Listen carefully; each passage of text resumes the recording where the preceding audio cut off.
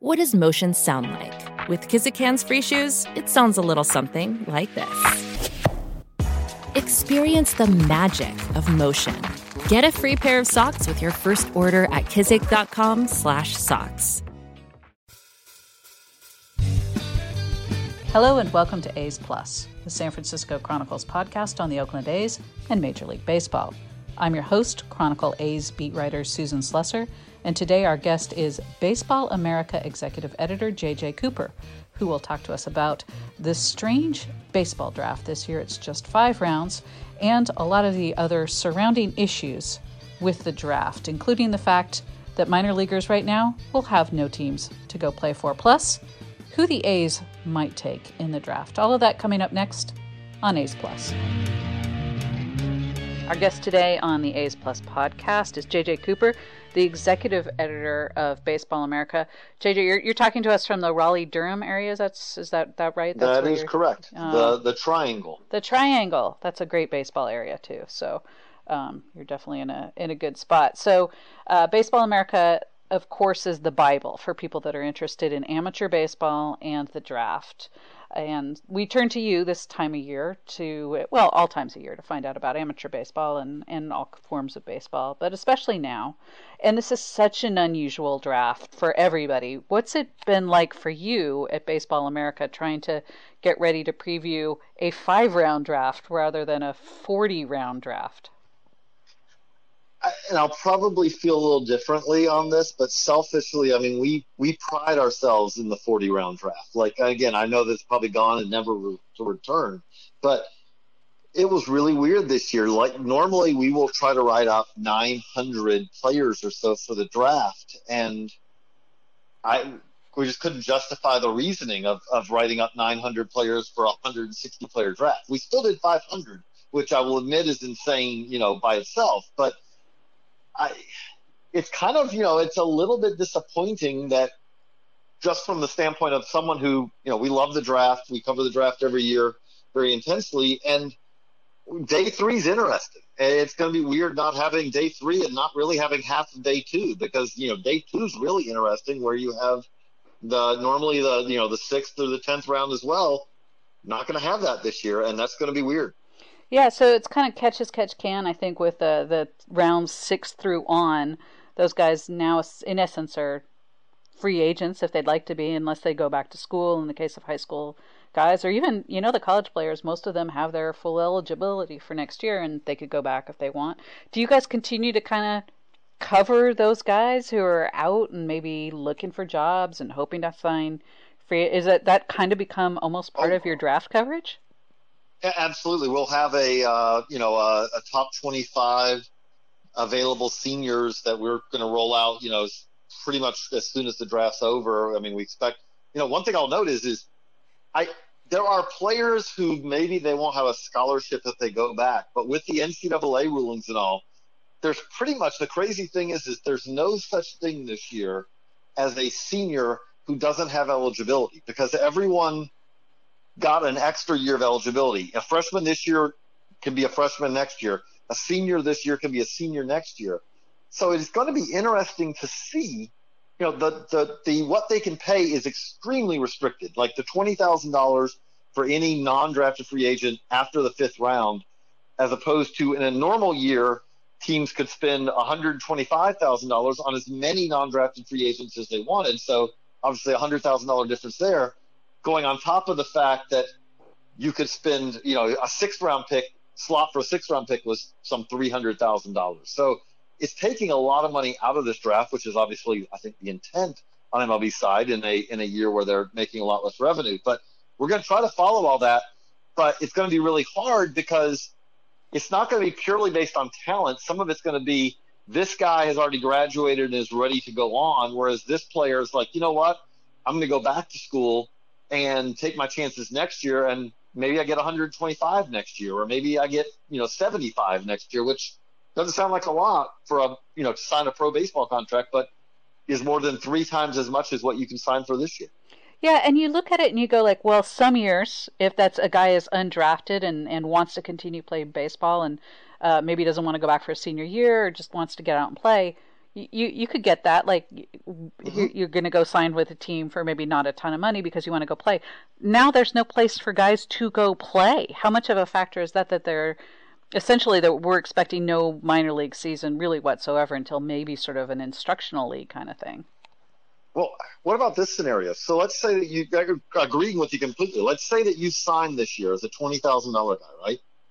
And you don't get an official season. There's instructs or something where you get to work out with your new club or whatever. Then you go to spring training next year, and by everything that we've been reporting, everything we expect, next year the number of minor league teams will be cut from 160 this year to 120 plus the complexes, but less complex teams in Arizona and Florida than there were this year. So to take the extreme example, the Yankees had 2 Gulf Coast League teams, an Appy League team, and a New York Penn League team this year, or was coming into the year, was expected when we had a season. Next year, they could have one Gulf Coast League team and then low A and on up. There's a possibility that there could be seniors or guys who signed this year, go to spring training next year, they get beat out in a very crowded rosters that are trying to winnow down to a pretty much smaller number. And so theoretically, there could be players who signed this year and never play an official professional game, which it's got to be one of the, that would be one of those really frustrating Moonlight Graham-esque, little moments, but at a much lower level. Like, oh, yeah, I signed with the, take your pick. I signed with the A's, but did you ever play a game? Well, no, it was a really weird year. I went to Instructs, these and are that the was weird it. things that happen. Yeah. Yeah, it's just crazy that I mean, so many teams have been releasing minor leaguers too, just dozens and Yes. dozens from some teams, and they all kind of go out into this pool of available guys too. What happens to these guys, particularly if they're a little on the older side? Maybe they've been trying to hang around, thought they had a shot, maybe at a 40-man spot or something coming out of the spring. What happens to these guys? It's going to be rough because one of the things, I would say that some of these players who have been released, I would describe as these are the March releases that happened in May. And it doesn't, belittle them or anything like that. But a lot of teams didn't do their in the spring training releases, and then they did them in May. Right. But the other thing we're seeing, much along the lines of what you're talking about, is a lot of guys who would be minor league free agents at the end of the year. Once you hit once you've played basically 7 years in the minors, you're a free agent, you can sign with any club. Well, with all these teams looking at it and saying, we don't think there's going to be a minor league season, a lot of these players were released. And I truly hate to say it, but in some cases, a number of cases, I imagine that probably means that's the last contract that's the last contract they ever got. It happens every year. But this year it's going to happen to guys who, the reality is they're going to have played their last game not knowing it was their last game. There's a difference, but there's a difference between being called in, to the manager's office and told that, and basically sitting at home and all of a sudden you hear the word. That's a very different experience to me. Yeah. Your last game might have been a split squad game in, Peoria or something at some point in the spring, and you had no idea until essentially May. Because these guys are going to have to go get jobs, and then once you got a job and you haven't played all year and nobody has interest. Yeah, that's. It's and you also got to train to. I mean, the reality is you're competing against all these other players out there, right? Well, baseball nowadays, training wise, is a year-round job, and you're not getting paid. You're released. It's hard to also say, am I going to shell out the money? Am I going to spend another 6 months training to try to get that one more shot, or is it time for me just to move on? Right. Now, how much, with a surplus of amateur players and guys coming out of college, coming out of high schools, whatever, not having necessarily a place to go with an organization, are indie leagues potentially going to pick up some of this? I hear a lot about JC's rosters are probably going to be packed, unlike, many years. I think the answer is yes, all of the above, because especially the tough thing on the indie side is, and they all hope to, to be fine for maybe even later this year, but next year. But we also have to realize, like a lot of, indie ball right now, much of the problems that we talk about as far as minor league operators is very much the same problems in indie ball, where you have all these teams who haven't brought in any revenue this year. Yeah. And so that is a perfect avenue for a type of player who's basically willing to essentially get paid very little money for the opportunity, for the hope. Right. But, an incoming indie ball player is, when we talk about minor league salaries being very low, it's even lower in many cases in indie ball. I think that what you just said there, the JUCOs, college baseball rosters are going to be overstuffed. There's simply going to be more good players than there are spots. And it's going to have a whole lot of trickle-down effects, because you're going to have players who expected to go sign pro out of high school who now are going to end up going to college.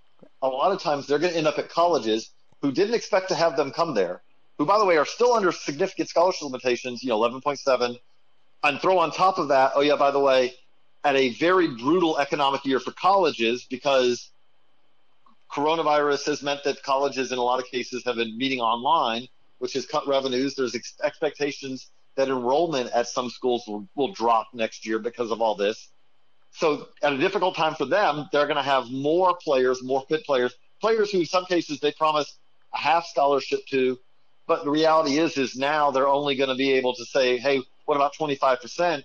Because we also we expected this junior to go into the draft, and he came back. And, oh, yeah, by the way, he also plays your position. So we thought that you were going to be starting as a freshman or have a shot to start as a freshman. Now you're going to need to sit on the bench for a year, which may mean that guy ends up going to a junior college, which knocks the kid who was planning to play at that junior college down the rung as well. The knock-on effects from this are really going to take probably 2 to 3 years to fully kind of level out. Yeah, it's nutty when you think about it. What does this do? Baseball talks a lot about diversity and inclusivity, and they certainly would like to become, a league that has more minority representation. There's a lot of talk about that. But when you're reducing the number of minor league teams and you're reducing the number of rounds in the draft, and there's something like a global pandemic that's obviously changing the way things like colleges, et cetera, how they're operating.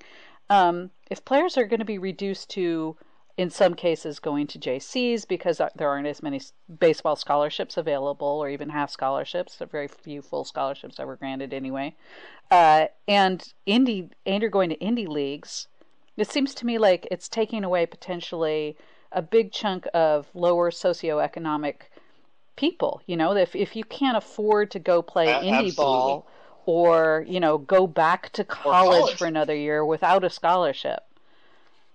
Yeah.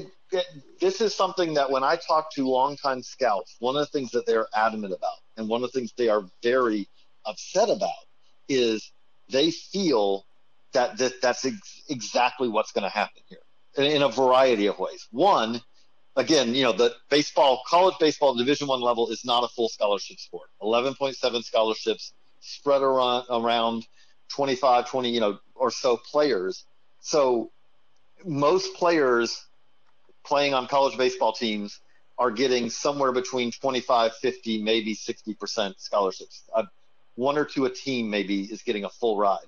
Now, so a lot of those players are still paying significant amounts of money to play college baseball. Well, that right there closes the door in some ways to people in a lower socioeconomic group. On top of that, the system as it currently exists in baseball, with the draft, with a 20 or a 40 round draft, is that there are absolutely players every year who are drafted out of high school in the 4th, in the 6th, in the 11th round. And yeah, they're not getting the $3 million contract, but in a lot of cases they're getting 275, 400,000 in that range. And right now, it's already, not what it used to be as far as being able to compete for multi-sport athletes. But right now, as it stands, some of those players who are known at the time, like maybe they played football, basketball, and baseball in high school. And it was known at the time that they were drafted. It's like, okay, this player's going to take a little longer to develop because he hasn't been playing travel ball for 9 months a year, for the last 6 years. So, but there's a lot of tools here. Give him time, and he's going to potentially develop into an excellent player.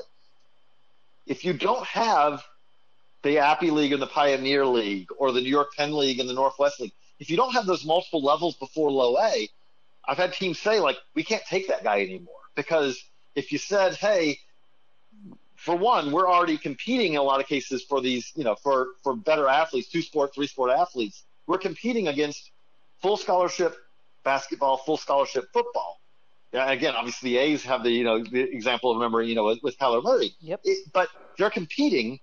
And so the selling point you had is, okay, yes, you're going to have to toil in the minors for a while, but we're going to have you progressing up the ladder. And by the way, we're going to give you some significant financial security for the idea of doing that. Another example, going back 10 years ago, Amir Garrett was a basketball, baseball player, didn't even play baseball his senior year of high school because he was, a top basketball recruit. But the Reds really liked him, liked his athleticism, liked his arm, drafted him in the 22nd round, paid him $1 million, and let him go play basketball still.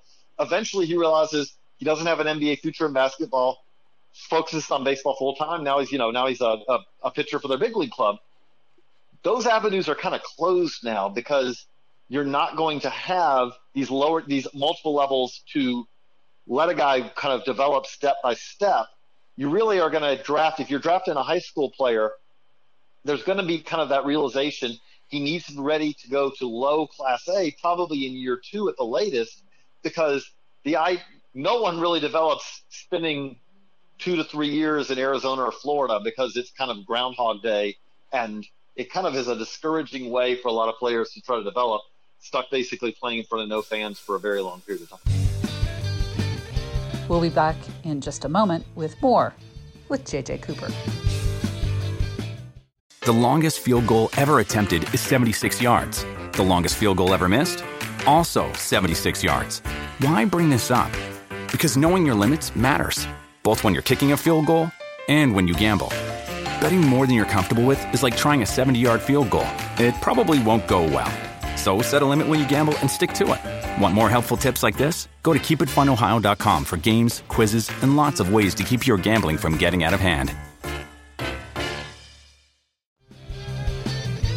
What happens with next year's draft? How more complicated does next year's draft become? Most teams immediately start working on next year's draft after this year's draft. But nobody's playing. We're not quite sure when anybody will start playing. And there's going to be this backlog at colleges, and junior colleges will be packed. I mean, how much does this complicate all of that? And throw in the added complication, no one knows right now whether teams will be allowed to go out for in-person scouting this summer or not. Right. The showcases are already, the first major event of the 2021 high school summer showcase schedule. It starts June 17th. So the draft ends on the 11th, and less than a week later, the first event's set to go in Hoover, Alabama, PG National, Perfect Game National. But right now, teams don't know if their scouts will be allowed to go or not. And also on top of that, let's just be clear, teams also don't know, I can say this like I'm going through the same discussion. Like our draft writer says, hey, should I go to PG National? I'm like, well, we got to talk about the health and safety questions first, before we even talk about the cost and all that. So there's all those things added on top of it. Next year should be, again, a very loaded draft. It's also going to be a draft that's going to be everyone starts further behind for next year's draft. Everyone that I talked to in scouting departments and all said, this is not ideal this year. But the reality of it is that by the time you get to the spring of players' draft year, you have a pretty long track record with most of these guys. Well, part of that's because you were watching them the year before, and this spring they didn't get to do that. You weren't getting to see, Kumar Rocker and Jack Leiter that much while you were also scouting Austin Martin for Vanderbilt. You were, you're not getting that because the season all ended, after basically 4 weeks. And so the high school side, you had guys who literally didn't even play. And now, on top of that, you have the question of, are they going to be able to go out and scout in person this summer, or are they not? Are all the events going to be able to go on? Obviously, there's not. The Cape Cod League is not playing this summer.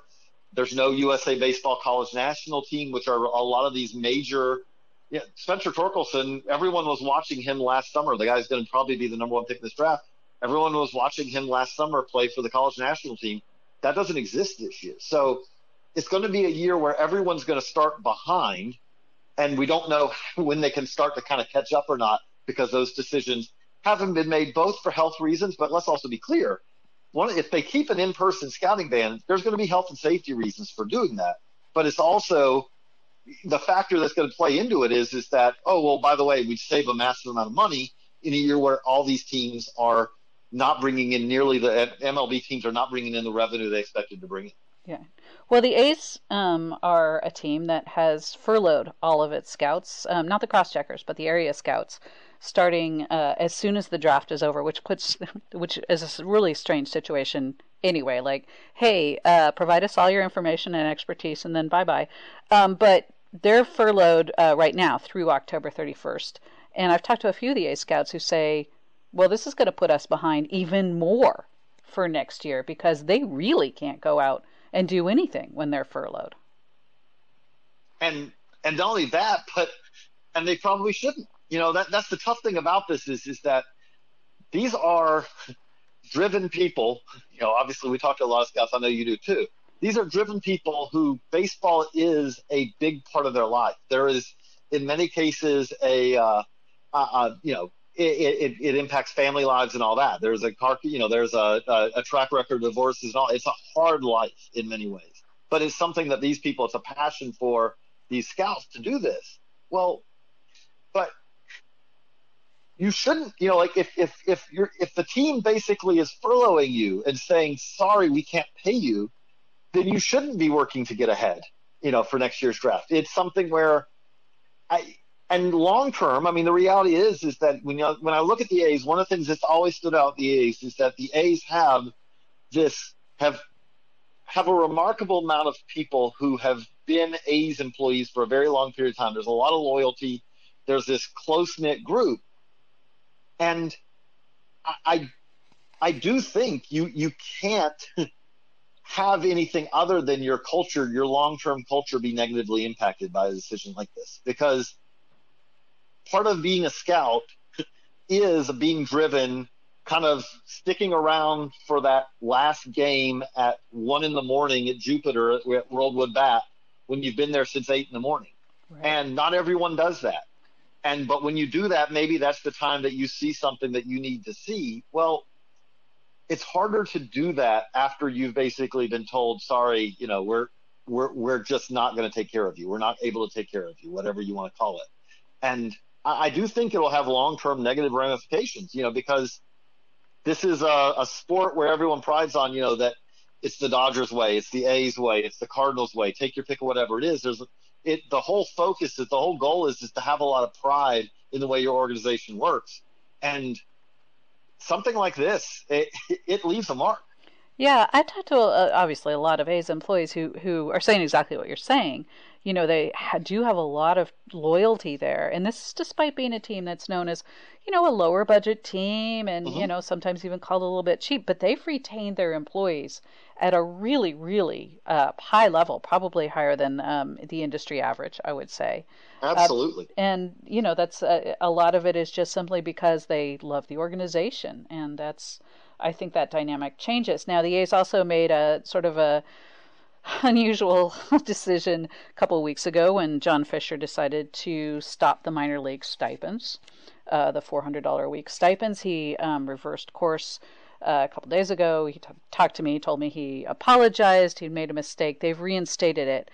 Does that decision, even though they've changed course, thank goodness, does that change things when they are going after, say, some of these free agents after the first 5 rounds are over?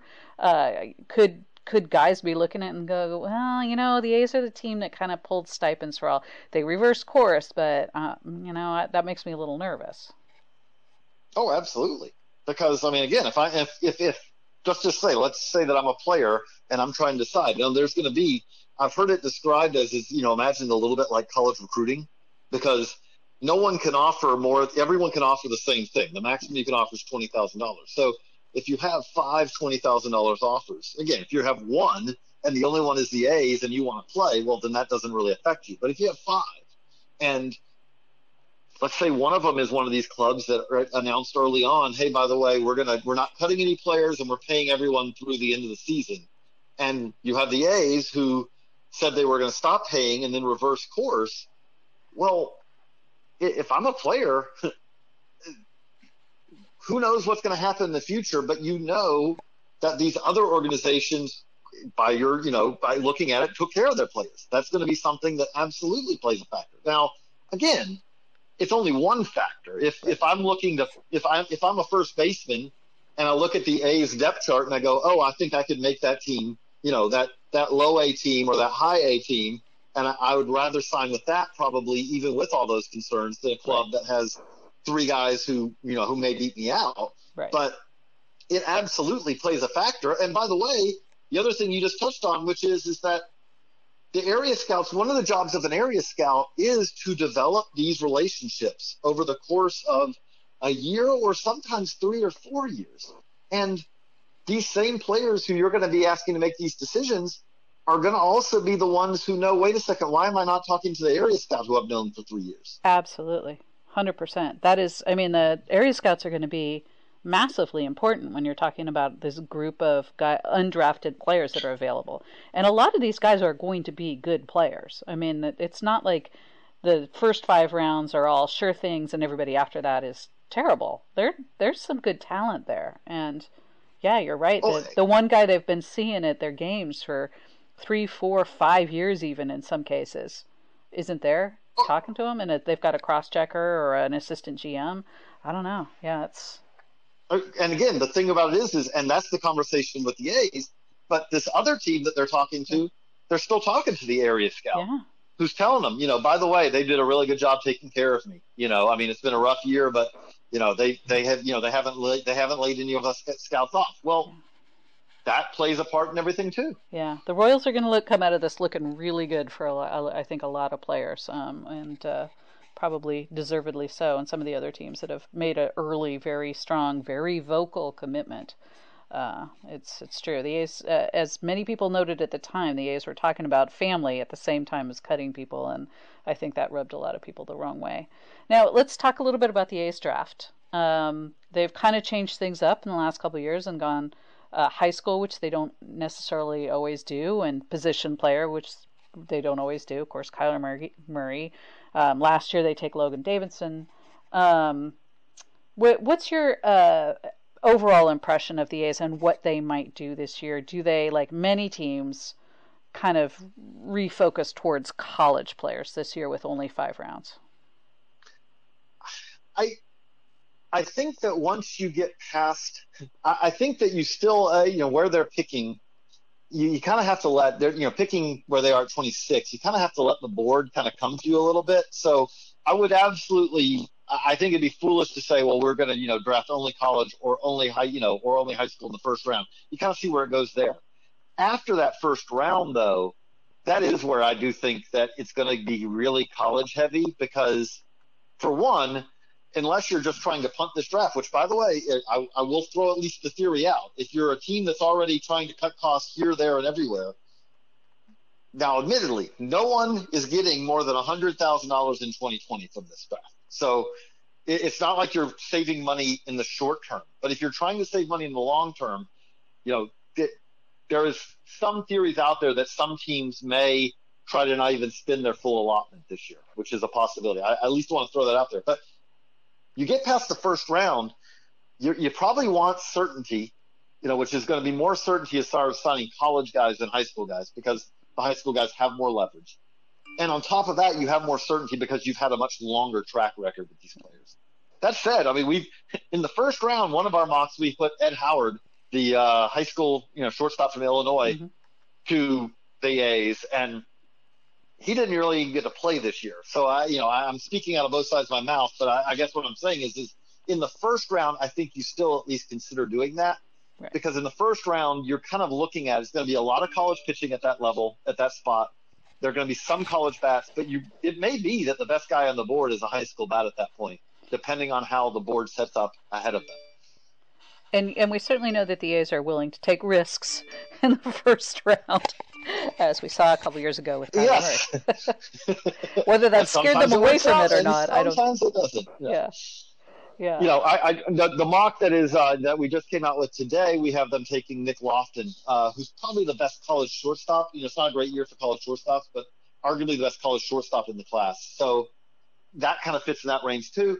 You know, again, when you're picking 26, that's where it gets really. I'd love to say that we have a great insight on that, but so many things can happen before it that two guys get picked in the in the teens that we didn't expect to get picked, and all of a sudden whatever we think is going to happen for the teams at 25, 26, 27 gets completely thrown in jumble because these guys we didn't think were going to be on the board still. Yeah. Well, that's what makes it so fun. Now, the Major League Draft is not always the most watched of pro drafts. It certainly pales when it comes to things like the NFL draft and the NBA draft. But this year, with no games going on and nothing else happening, what are you guys expecting the focus is? Will there be more focus? Will there be more interest? Will people actually be maybe even like kind of educating themselves a little bit on some of this? I think so in some ways, because again, it's also going to be the first time that we'll have the draft on two different channels. It'll be on MLB Network. We've got Carlos Peraza for us to be on that, and then ESPN's also doing a show, doing two drafts. You know, doing that, and the second day is going to be covered on TV, which has never really happened before. I mean, we've come a long ways from. It's amazingly enough, it was literally 25 years ago. MLB was still trying to keep the draft secret and wouldn't tell you where players were drafted, what rounds they went in, which is amazing to me. At a time when ESPN was airing the NFL draft I think had been airing it for over a decade, 15 years at that point. We've gotten past that. That said, we also are losing one of the kind of symbiotic, feeders to it, which is this was supposed to be the draft that was going to be in Omaha and was going to be tied in with the College World Series. And we do lose something there. There's no College World Series. It's not something where you're watching Spencer Torkelson hit a ton of home runs right in the lead up to the draft, or Austin Martin, hitting, flirting with 400, or Asa Lacy, throwing a no-hitter. You don't have those kind of moments that help educate, I wouldn't even say casual fans, but like MLB fans about the top draft prospects. Kumar Rocker became a household name last year, even among, I would say casual baseball fans because of an outing he had in the NCAA, in the first round of the playoffs. Well, you're not having that this year. So there's no sports going on almost at all, which really does help the draft. But at the same time, what hurts it is that you're not getting to see these players on the field in the lead up to it to maybe make them a little bit more of household names. Right. Yeah, well, it's going to be interesting. I think that a lot of people who generally don't pay any attention to the draft certainly will. I'm not sure if they'll really know what they'll be looking at, but hey, any attention at this point is probably good as far as baseball's concerned. Yes. They have enough other problems. Here's something that's probably should be at least a positive right now, I hope. And with that, I'll throw one other thing that could happen this year, because it could be interesting. If we do I still think that we're going to have some sort of MLB season. The other interesting thing to watch is that normally the college pitchers, who I would say are kind of the guys who are often the fastest movers, normally the college pitchers are completely worn out by this point, because if you're a good college pitcher, you've thrown 100 innings, 100 plus innings you've been throwing since January. That's not the case this year. If we have these 50-man, this taxi squad that comes along, maybe we see one or two of these guys, if we're having this kind of sprint type of, season to get to the playoffs, there may be a guy or two who makes it from this draft, conceivably, potentially, who you could make an argument maybe he gets a few innings out of the bullpen at the end of the year, which would maybe add a little bit added interest to the draft, potentially. Yeah, that's a really good point. Yeah, this is a time of year where especially those guys that would have been playing in Omaha have been starting games on Friday and then closing on Sunday, and sometimes maybe even filling in a little bit more and if it's a really important game. So, yeah, great points, JJ. Really appreciate you joining us on A's Plus. That's a lot of really top-notch expertise. I encourage everyone who has an interest in amateur baseball, college baseball, the draft, anything to do with baseball, please subscribe to Baseball America. It is just about the best and one of the older publications out there. And follow JJ on Twitter. What's your Twitter handle, JJ? JJ Coop 36. JJ COOP 36. There you go. For all the good information. All the people there are wonderful and do great work. JJ, thanks for joining us on A's Plus. Thanks, Susan. Thanks again to JJ Cooper for joining us on A's Plus. You can follow him on Twitter at JJCoop36. Our producers today were King Kaufman and G. Allen Johnson. We'll be back again next week with more A's Plus. Thanks for listening. A's Plus is a production of the San Francisco Chronicle. Support A's Plus and all of the Chronicle's journalism by signing up for a Chronicle membership at sfchronicle.com/pod.